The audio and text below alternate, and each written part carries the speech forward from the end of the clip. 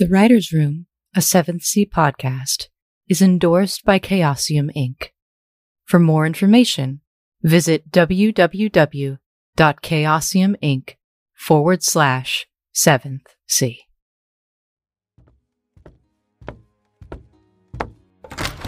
Hello, friends. Come on in.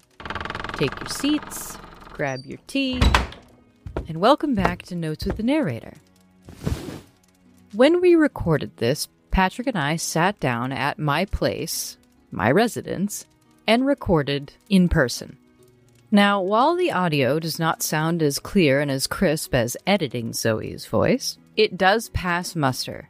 However, you're going to hear a bit of a difference, so I figured I would give you this heads up beforehand. As always, thank you to all of the officers for joining us today, Covington, V, Nightingale, and Keith, as well as our friends at The Crafty Gamer and 10 Quills Dice. And without any further ado, I give you Notes with the Narrator, Volume 11, The Price We Pay. Hi everybody, welcome to this special episode of Notes with the Narrator. The Price We Pay. Yeah. What a price to pay. What a price to pay. So today we are going to talk about another big thing in 7th Sea, which is sorcery. It's magic. It is delving into not only what is already pre-established in the books, but also world building a little bit with your players and your GM and your world on how to build that. And today we're going to mainly focus on the Avalonian side. If you're not aware, all of the magic is nationality-based, and so each nation in Thea and in the Pirate Nations and in the New World all have their own specific magic that is tailored to them. There is a power that you can give your character, and that power is broken down into minors and majors. The majors are your game-breaking magics. Subsuming a ship is technically a game-breaking power. You can literally take control of an entire ship by yourself. Whereas mending a ship is a minor power. Every sorcery is broken up like this. It's either 2 minors and 1 major for every 2 points you spend in sorcery, or it depends entirely on the magic. It's 2 majors, 1 minor. And those majors have costs. Let's see. I think the biggest one that is easiest to understand is Porte. Porte has the least and the highest cost. Porte sorcerers can basically pull and push objects to themselves as long as they have previously marked that object. And by marking that object, they prick their finger, drop of blood, intention, and then mark that item. And then, later on down the line, if they want to, they can cut open a hole in the world by first either damaging themselves or not, we'll get into that in a minute, then grab that object wherever it is. They can also mark people. That is a major cost. They can then walk to that person, again, by opening a hole in the world and walking through the ways. Now, there's a heavy cost to be paid. They have to deal a dramatic wound to themselves in order to do that, basically open up an artery. And then they walk in the place called the walkway, and there are 3 rules inside there. You cannot open your eyes, you do not listen to the voices, and if you're walking with a sorcier, you never let go of their hand. As we've seen with Cosette, some terrible things happen. Now, as a player, if you want to play a Porte sorcerer, you can choose not to take the dramatic wound and cut open a hole in the world and walk through it. That hole then can only be closed from the inside. Ooh, interesting. That hole remains open until someone, does not have to be a Porte user, walks in and closes it from the inside. Oh, that offers so many opportunities for very interesting and dramatic storytelling. I like that a lot. So that's just one example of a cost. Another example is from the Sarmatian Commonwealth, the Devi, basically making a deal with a literal demon. That demon grants you ridiculous powers. However, every time you ask it for a favor, it usually ends in corruption when you're asking for a major one. There's a lot of crossover between how sorcery functions within the world. Very much how Luke Skywalker describes the Force in The Last Jedi, however you feel about that film, where there is no light side, there is no dark side, there is only the Force. It feels to me, as far as 7th Sea is concerned, that there is sort of this just inherent magic to the world, and it's how each nation channels it, and sometimes they can channel it in similar ways. For instance, with the Knights, when we've discussed what can Wayland really do with Paga's power, can Wayland only draw on Paga? There is the potential for Wayland to use Paga to reach out to the other knights in a moment of desperation, but that's going to come with a huge cost, because there are going to be some heavy consequences to essentially making a deal with one of the other knights that eventually they will come calling for that recompense. Yep. And it feels like very much equivalent exchange is the law of the land. I believe it was in episode 5 where the bucket was under attack and we had solved the whole red ghosts attacking the bucket of blood and sat down and looked at the sword. And you guys were talking about the mixing of magics, the Porte sorcery and potentially unseelie source behind this. And it was Raoul who said, only with intent can we justify alignment. He was talking about magic. Magic is neither good nor evil. It is the intention and the use behind it that gives it the good or evil, makes it black or white. It just exists in this world, and it's how you use it. You can ask another knight for one of their powers. You are going to have to perform a quest for them later. Right. I find it more appealing than other magic systems. There's also the aspect that it's not something that you can use all the time. A lot of the magic within 7th Sea relies on using hero points and raises to go along with them. So there have been times where I've had to flavor it that Wayland's just out of juice, when the reality is, like, I don't have any hero points to spend on this. Hi, friends. Editing Zoe here. Patrick and I did go off on a bit of a tangent about Nations of Thea, Volume 1 and 2, where they do explore more in depth on these magics. Since the main focus of this Notes with the Narrator episode was exploring Wayland's magic specifically, we decided that we were going to cut all that and turn it into another episode. So stay tuned for that one later. Anyway, let's get back to the notes. Wayland is one of those knights. Wayland is indeed one of those knights, as we have come to discover over time. You're based off of these upper echelon people that used to exist at one point in time. I believe it was 600 years ago that King Elioth actually lived with all of the knights that you see. I believe there's 12 of them.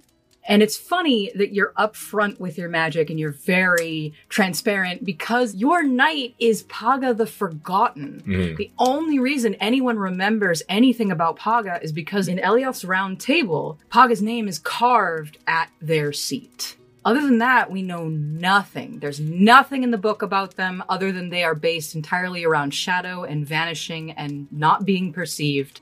When you have a player that wants to take that knight, that gives a lot of leeway to world building with that knight. And what we did was we're like, okay, so what was Paga during the time of King Elioth?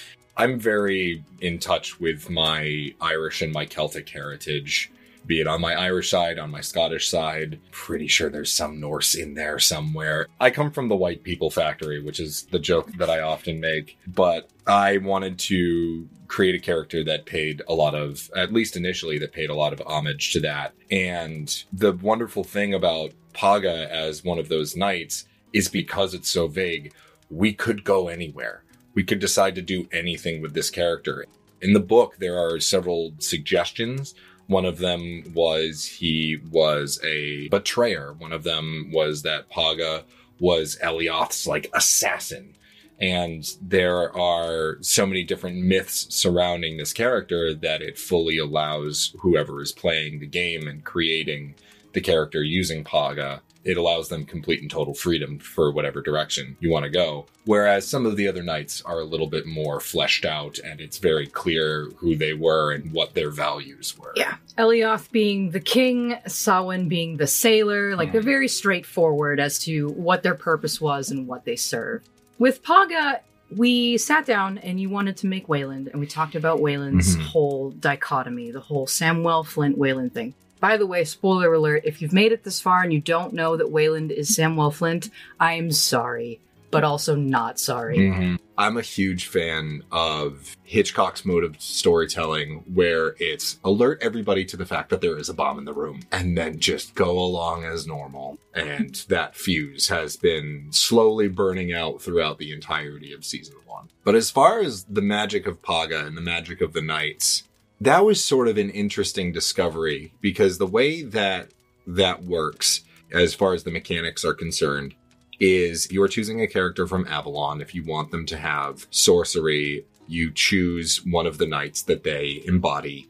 And then from there, you are given an option of a couple different kinds of sorcery, depending on what knight you choose. And in the book, Nations of Theia Volume 1, it tells you essentially exactly what you should choose. Tells you what you should choose, and if later on down the line you're playing a knight and you want to actually become the embodiment later on during gameplay, it tells you how to do that, which is basically just changing your virtue and your hubris to match that knight. And then, depending on the GM, you might have to go through a trial. And then you gain the bonus sorcery from that knight. For Paga, I believe it is Shadow Step, or the equivalent of Shadow Step, where you can not only manipulate shadows, you can hide in shadows. It tells you what advantages to take. It tells you your arcana. You basically match that knight and become the embodiment of it. At least the way how I view it, it's a whole Highlander situation where there can be only one. Correct. Only one person can hold the mantle of, say, Paga. However, that doesn't mean that an apprentice can't be made. From that point, because while we have several individuals on our crew that do have the ability to use sorcery and use the different sorceries from their different nations, that was something that I think that we felt was very important as far as representation, not only representation by the characters, but representation for the different mechanics of how the different sorceries work.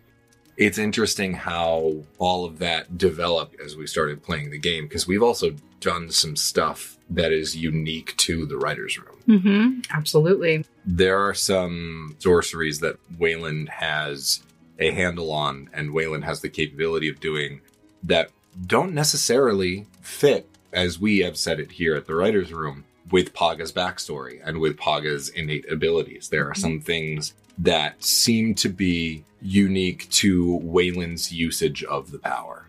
Subsuming ship was one of those. The ability to mend the ship is another. There are some powers of Wayland that are far more nature-based and like earth-based than Paga's shadow. What I would like to do now is have a conversation between Paga and Wayland. Absolutely. Because there have been some things there. And while I could make it in an episode that currently exists, we're going to do the same thing that we did with Jesse and have a little one-on-one where you can actually maybe ask Paga some questions, get some answers. Hi friends, Editing Zoe here again. The timeline for this scene takes place during the Nightingale's journey towards the Song de Reese, when it went ahead of La Rosa Blanca. In podcast terms, that is Article 32, I Promise, Part 2, a few hours after the conversation between Wayland and Charles. And now that you are properly within the timeline, let's head into the narrative.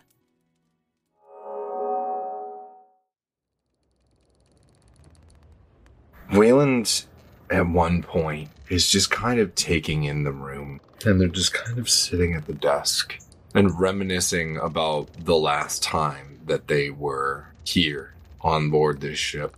All of the differences, everything that's the same, seeing what might be out of place, how things have changed. I made mention on the wall that there was a portrait hanging above a mantle that had a weird shadow around it because of how the sunlight came in all the time. Mm-hmm. That portrait used to be of Elaine. Yeah. It's just yeah, of course. It's like a Queen Elaine portrait. It's like, yes. Samwell was not the kind of person that was going to put up a portrait of himself. That's what used to be hanging there, and it was a lot bigger than the current portrait. The current portrait it's a much smaller portrait of a not elderly, but definitely middle-aged woman.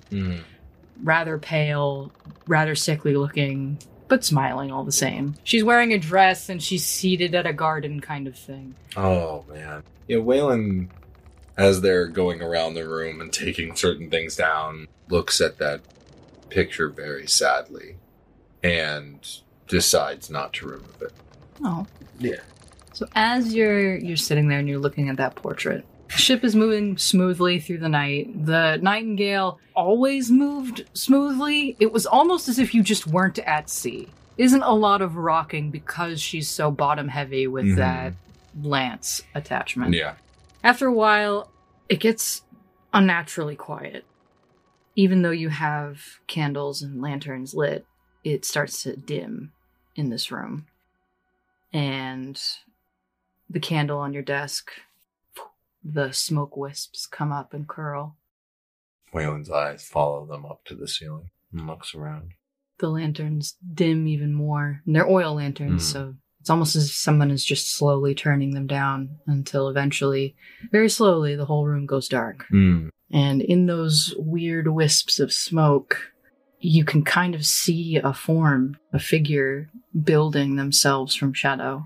Waylon initially, as things were happening, probably reached for either a dagger or one of his guns or Grayla. Eventually was like, this is how, alright, okay. One of the things that I want to impart about Wayland is that they have a good sense of, is this trouble or is this business? Right now, this feels like business. There is that slight trepidation that this doesn't happen often, if at all. Right. But you get a good feeling that this is not malicious. And eventually the form is come to fruition.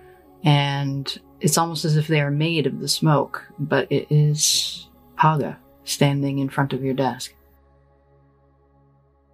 Hello. They nod to you, as in polite greeting. To what do I owe the pleasure? And then step to the side and turn their body and point in the distance. Well, now, where they're pointing is where the front door to the captain's quarters is. It is a long, long hallway. And at the end is a door. You can only just barely see it with the threshold around it. Wayland looks to Paga. This doesn't have to do anything with the Lady of Air and Darkness, does it? They shake their head no. Okay, cool. No, that's good. Alright. Off we go, I suppose. You come around the desk and begin to walk down the hallway. Now, as you're walking down the hallway, there are other entryways on your left and on your right. And some of these don't look like doorways. They don't look like they're made of wood. You walk past one and it's just a stone archway. Any writing or signage on any of these? There's some Sealy writing on it. Do you poke your head in one of them? I think probably the third one down the line. Wayland, I think, knows enough not to look back. That's a frequent thing within myths of traveling down a path. You never look back. Yeah, there actually is an old Numenari myth involved a bard and his lover. Oh, you don't say. I don't say at all. I'm totally not referring to Eurydice and... Orpheus. You pop your head into the third little doorway there. And what you see is a person who looks remarkably like Shade in their human form, but their features are more angular, almost cuttingly so. You could literally cut glass on them, and they are standing shrouded, covered in blacks and grays, and they are shaking hands with a man of significant stature, probably around 6'3", 6'4", covered in plate mail armor, big heavy beard, a crown on his head, and they are shaking hands. And they look happy. When you lean in past the doorway, you can hear that they're speaking, but not make out words. What they're saying. Right. And Paga waits behind you. Was that you and Elioth the day you made the agreement? Paga nods, yes. Who was Elioth to you? You don't see it, but you get this sense of a sad smile. And when you look at Paga for the answer, the image of Jesse comes to mind. Oh, I see. And Waylon continues on. Do you go in any more doors? Yeah. Oh, after that. You're like, absolutely. I imagine that there are probably different doors that are in greater clarity than others. With, Paga's blessing, because Waylon at this point doesn't want to pry where he's not wanted. You do get the sense that any of these doors are open to you. By being here, you have permission. Gotcha. However, going through some of them may be dangerous. Maybe bring up some bad feels, maybe a bit emotionally damaging. So we're going to roll this as a dramatic risk. Oh, okay. Very good. You can help world build a little bit. We can build the backstory of Paga and possibly the backstory of you. Yeah. As we travel through the crossroads. Sounds like a plan. Yeah. So, Wayland, how are you approaching this? Oh, God, let's go.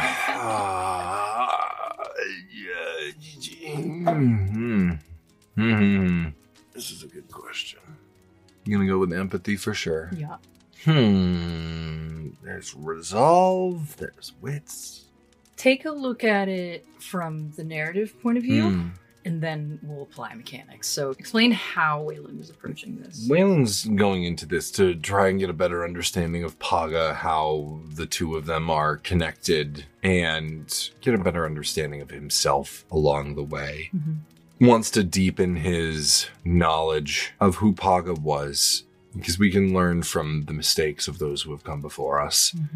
And considering that first image of Elioth and Paga, okay, we might be more alike than I ever thought. Oh, that looks oddly familiar. Yeah. All right, so I will accept resolve definitely works. You've kind of resolved yourself to not only viewing a past that isn't yours, but a past that could be, and kind of connecting there. Wits absolutely works. Going at it from not just an empathetic mindset, but also okay, so if this happened, then that means this makes sense. Start piecing together actual history. Yeah, wits would make sense there. I go with... I'll do wits. I'll do wits. Okay, wits and empathy. Wits and empathy, that sounds great. That is 5. Take 2 for flair. 2 for flair. 2 for flair. Is there anything else I can do here? I think Eagle Eyes. Eagle Eyes for sure. Catch all the details. Yep. In your raptor sight. Raptor sight. Yeah, I think that's about it. Yep. And you start with 2 hero points, so if you want to, you can spend both of those on getting yourself 2 bonus dice. Yeah. I'll spend 1. I'm getting another bonus die. Okay. 1 hero point. Yeah. There are no consequences and opportunities inherent in a dramatic sequence, so go ahead and roll those bones. Good Foley. All right. 2 10s right off the bat. That's a 1 and a 2. And a 7. And another 2. And a 4. And a 2. You have rank 3, so you can re-roll 1. It's a 9. We'll do 7 and 4. And 7, 2, and 2. Got 1, 2, 3, 4, 5. 5 races, no remainders? 5 races, no remainders. Ah, dang it. I don't even care anymore. Just start giving yourself extra danger. Who's gonna know? We're gonna know. Who's gonna How know? would they know? How would they know? How would they know? How would they know? Okie ducks. Okay. You got 5 big old races, buddy. I There are potentially 5 pieces of past you can find. There are 5 questions you can ask that you can get the answer to. There are 5 scenes that you could potentially see. Shit, what do I want? That is the question. What do I want? I think the next thing that Waylon's going to do is he's going to go find another door to look through. I think that's a good place to start. Okay. There was something that happened between Paga and Elioth. Like, I know it was Paga that ended up closing the gate, and I know that there was a war, and I know that it was for the best, but what was the inciting incident? I'll spend a raise to do that. So there's an archway that you pass that is ruined and crumbled, and it draws you in. You have that image of Elioth and Paga shaking hands amicably, and you're like, where did it go wrong? Where did it go wrong, and did it go right again? And you step in. The first thing that you smell is iron. Oh, Just that terrible metallic smell and even taste on the air. There are burning trees. There are bodies, not only of humans, but of fey creatures. There is red blood as well as pure silver blood everywhere.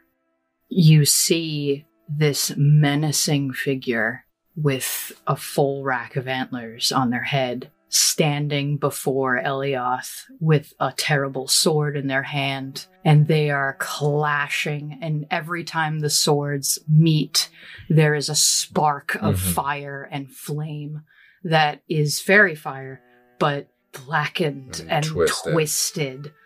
Do I recognize the Earl King? Yeah. Yeah, I had a feeling. You don't recognize him as in like, oh, this is an old friend. I know who this is. It's like, You I know recognize, who that figure You in recognize the history power. is. Yeah. Yes. Paga is there, but he's fighting on the opposite side. He's fighting with the Earl King. Right. And they're both up against Elioth. And Elioth looks not only like they've been through hell, but has that look of ultimate betrayal. Right. His eyes are red and puffy because he's been crying, maybe out of anger, maybe out of sadness, but he is fighting for his life in this moment. The Earl King tells Paga to finish it and hands over the sword, and Paga takes it. Waylon's grip on the doorway white knuckles as he's watching this scene.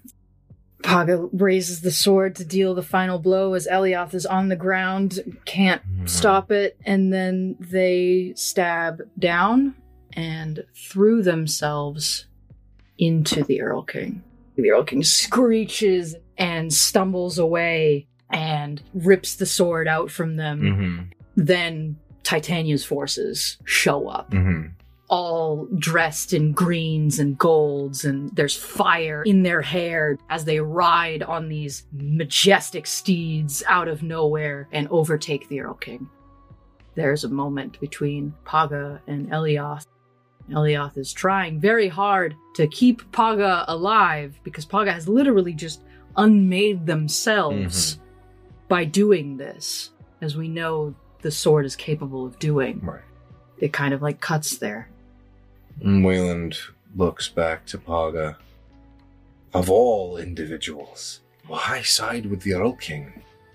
They take a pause and then turn to show you something on a wall. And it looks oddly like a charter, a set of rules that are laid in place. And then they point at one of the 3 major clauses of a Fae. Your sovereign asks. You do. So Paga was unseelie. It seems as though they were unseelie. Wayland takes a moment to absorb the fact that Reese created charters based off of this older than the world magic. Mm-hmm. That's why there's only one article to the charters. Right. You follow Captain Reese and what she says. It's the same. That's all the same. I'm going to spend another raise. As far as the Fae are concerned, why is it a hard and fast rule that you are so bound by these guidelines? I understand the magic of promises. I understand that. I don't get it. I mean, it seems to be what's affecting Audra, or Maeve, if they are even the same person. Paga lifts their hand as if to rub at their forehead.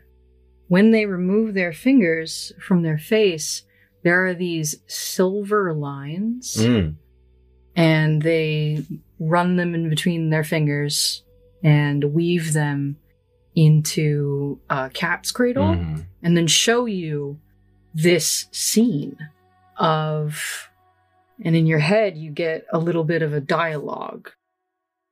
Once upon a time there was nothing. And then from nothing came something. And then as they're weaving, you watch this one little tiny silver thread just start to grow, like a little seedling. And from that seedling comes leaves, comes branches, more trees, more everything. And that seedling remains throughout the whole story. You see buildings, you see people, you see a glimpse of a civilization that used to exist but doesn't anymore. And then you see modern day things. You see ships, you see carriages, you see all sorts of civilization and humanity. And all throughout all of that, you still see that one little seedling. But you see it inside of people and inside of places, sometimes more so than others. And from that something came everything. And that something still remains. That something is the spark of life. The spark of magic. They close their hands together and crush the threads, and it becomes that one single little tiny seedling. And then they fold their hand over it, place it over themselves, and it becomes absorbed into their being.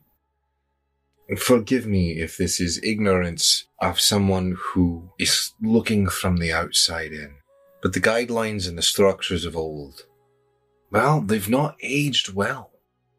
Paga nods. I understand that there are rules that we all follow, societal rules. Those seem to hold far stronger for Fae. If you break those rules, you break yourself. But there are situations that need to be exceptions. If the breaking of a promise, or if a promise cannot be kept without... And Wayland pauses and holds their tongue for a moment in this time of reflection. If a promise is broken by another party, or cannot be kept without direct harm, or the promise is no longer possible, then the individual held by that promise should be released. You don't hear it so much as feel it. It's a deep, frustrated sigh. Does it seem frustrated in agreement with me? Yes. Okay. It is a deep, frustrated sigh that gives you the reassurance that you are correct. Mm-hmm. But it's more complicated than that. But it's a lot more complicated than that. How do you convince people who have held so steadfast for so long under an outdated rule set that change is necessary? Paga shrugs. Fair enough. Wayland nods their head. They continue on. As they're walking along, I'll spend another raise on this. I'll bring myself down to 2. Paga, do you regret erasing yourself from history? Paga is, air quotes, walking beside you, more like drifting, and they stop. Do you regret not letting people know your side of the story? Again, you get that feeling of reassurance, but also sadness and anger. Was it even your choice? They then motion their hand over to a doorway that did not exist before, but now exists. And it was kind of covered in this static shadow that kept it hidden from view. And when they wave their hand, it apparates. And you can see several different people as stone statues lined up. And there are 13 people, and they all vary in nationality, in size, in personages, and it's all of the people that has previously worn the mantle. There are women, there are children, there are men, there are non-binary, and when you walk over to them, their nameplate is there. Does Waylon see themselves? You do. You also see Samuel. Yeah, okay, we're gonna put a pin in that. We're gonna come back to that real fucking soon, though, because what do you mean? Paga motions for you to look at them, and they raise their hand, and they wiggle their fingers, and then they put their hand over the nameplate, and then motion for you to do the same. And I do. The moment that your hand touches the nameplate, you are in a third-person view of watching them. Oh.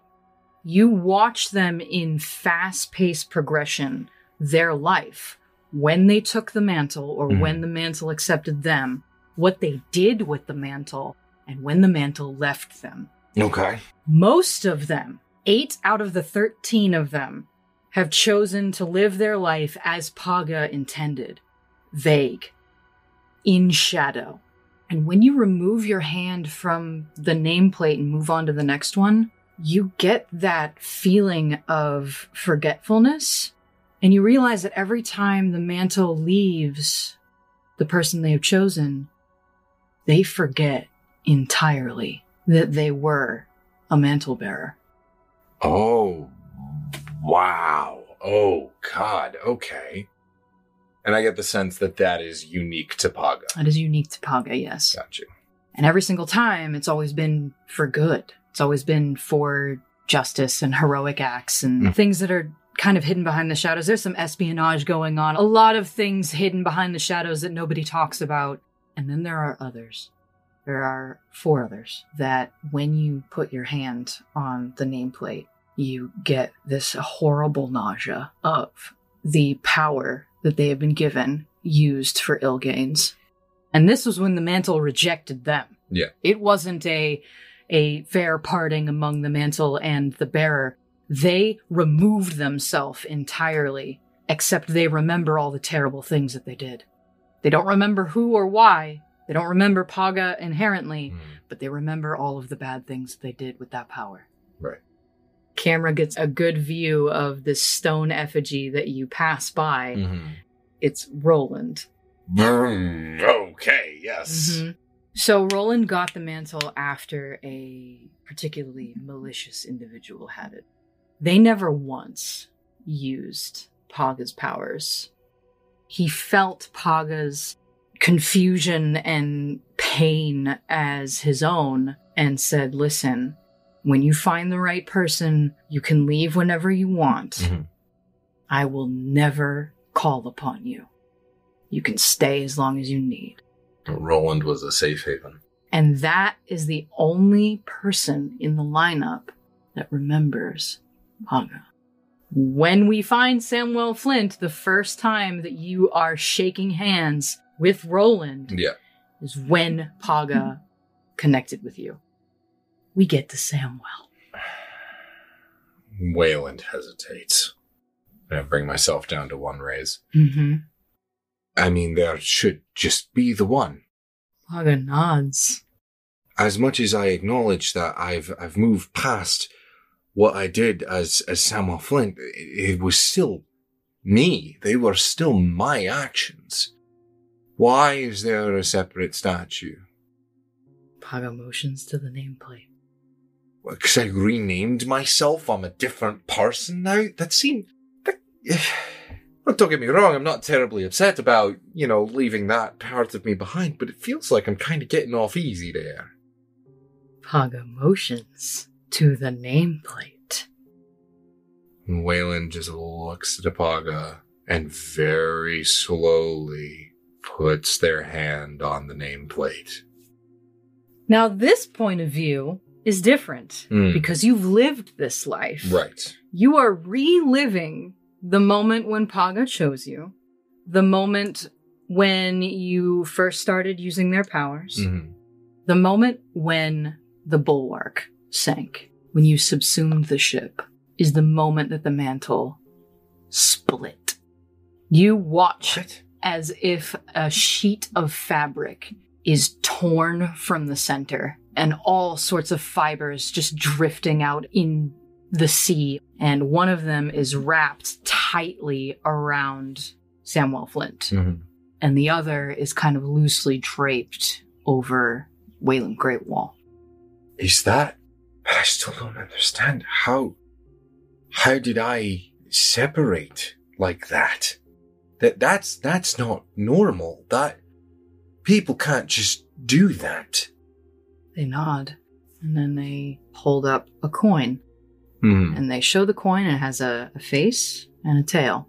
And then they split their fingers. And the coin with the head is separated from the coin with the tail.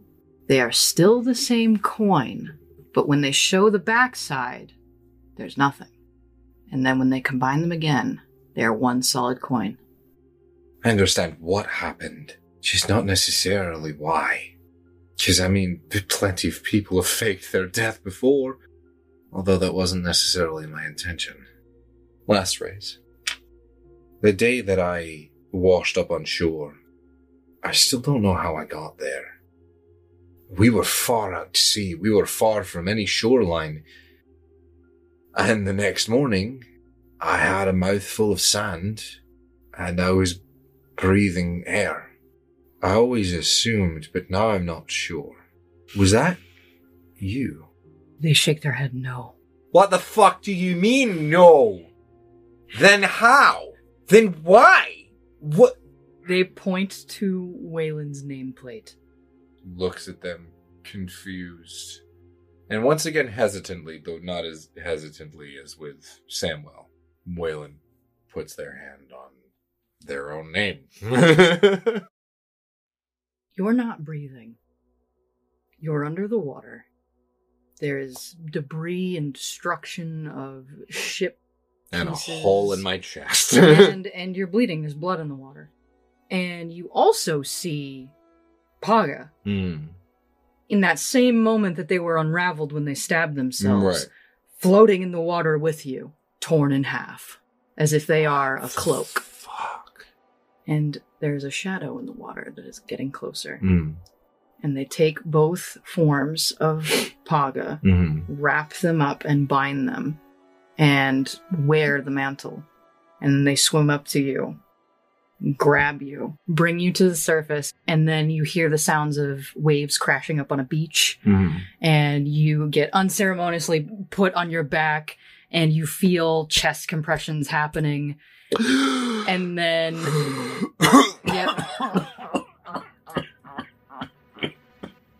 When you look up to see in your bleary state who saved you, there are golden feline eyes, a unsettling smile underneath a hood, and when they bring their hood down, good. I'll see you soon. And they pat your chest twice, and Shade stands up and disappears out of your purview. Wow, okay. Alright. Wayland at that point, after remembering what it was like to drown and die and come back to life. Oh, fuck. This is illustrating that you didn't fake your death. You actually fucking died. Yes. Yeah. Oh, yeah. There is a point where Samwell ends and where Wayland begins. Why Shade? I have so many questions. Oh, ye have small mind. I know. Shade? Spins around. You are now at that doorway that you were walking towards. And there's Shade. How did you know to find me? Why did you come? Because the mantle asked me. Wayland looks to the statues. Do I see Shade? You see Shade in every single one of them. What? You see Shade in every single one of their lives, either playing a pertinent part or staying to the shadows. Okay.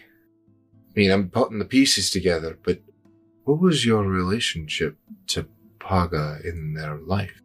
Let me answer your question with a question of my own, as you humans enjoy doing. By all means. What am I the king of? The Tell with Tig. And they look over at a wall and tap a knuckle on that old-ass fucking clause rules thing of the Fae. Yep. Oh. Are you telling me that you're the Earl King? Like, what's going on? You saw when the Earl King was unmade, yes? And by doing so, Paga was unmade. Aye. Just as there must always be a queen, there must always be a king. You took over. The Earl King was the contingency for the queens. My sole existence was the contingency for the Earl King. Waylon's eyes go wide, hands immediately to their head. What the fuck? Really? How? What? When? Why? The fuck? The absolute fuck, Shade. What the fuck? Well, that certainly illustrates the diversity of the word. We're just a moment. I'm absorbing. Of course. Take as long as you need. Oh. Apologies. Revelation after revelation today. None needed. So why be the guardian of the mantles? I mean, don't get me wrong, I am deeply appreciative for everything you did for me, but a new mantle would have been found. Not in the state it was in. I still don't understand how I did that. We're not sure either. Oh, that's not the most encouraging thing I've ever heard. Oh, I'm sorry, the Earl King's contingency just told me that they're not sure how I did something. That's genuinely terrifying. If I could feel fear, I'd also be terrified. Waylon runs their hand through their hair and just kind of slumps against their own statue. So what Mama Coco was saying, that wasn't metaphorical. I really have two souls. Indeed. I broke myself in two. How is that even possible? Is it because of the mantle? I'm afraid it has nothing to do with the mantle. For if it did, don't you think I would have fixed it already? You are a curious being, Waylon Greywall. Would you blame me if I said I wish I wasn't sometimes? Not at all. Regardless, both of you, thank you for saving me, for keeping me on the straight and narrow, putting up with my bullshit. There's a reassurance feeling from Paga, as though the mantle just kind of drapes around your shoulders, and you get that comforting, weighted blanket kind of feeling. And Shade puts a hand out and puts a hand on your shoulder and says, "Isn't that what godparents are for?" And then pushes you through the door. What? And you wake up at your desk. What? I just imagine you like a head on the desk, full drool, everything. Just screams so echoes and cuts through all of the decks of the ship. We're up in the fucking air. We see the tiny little ship and we just hear... You just hear us. What? And that, I feel, is a perfect cutoff for that. What the fuck? What do you mean? What do you mean? I'm so confused. I'm so lost. Congratulations, Patrick. You have a godfather. Apparently. The king of the Tell with Tig. Ah, fuck me. What the hell, man? That's so much to unpack. Well, we're gonna What, how, why, and where? We're gonna have to unpack that at a later time. That is gonna conclude our Notes of the Narrator session on magic and on Wayland. Thanks, Pat, for joining us. Thanks, Zoe. What the fuck? What the fuck? And until next time, friends, remember, not everything is as it seems. Be safe and well.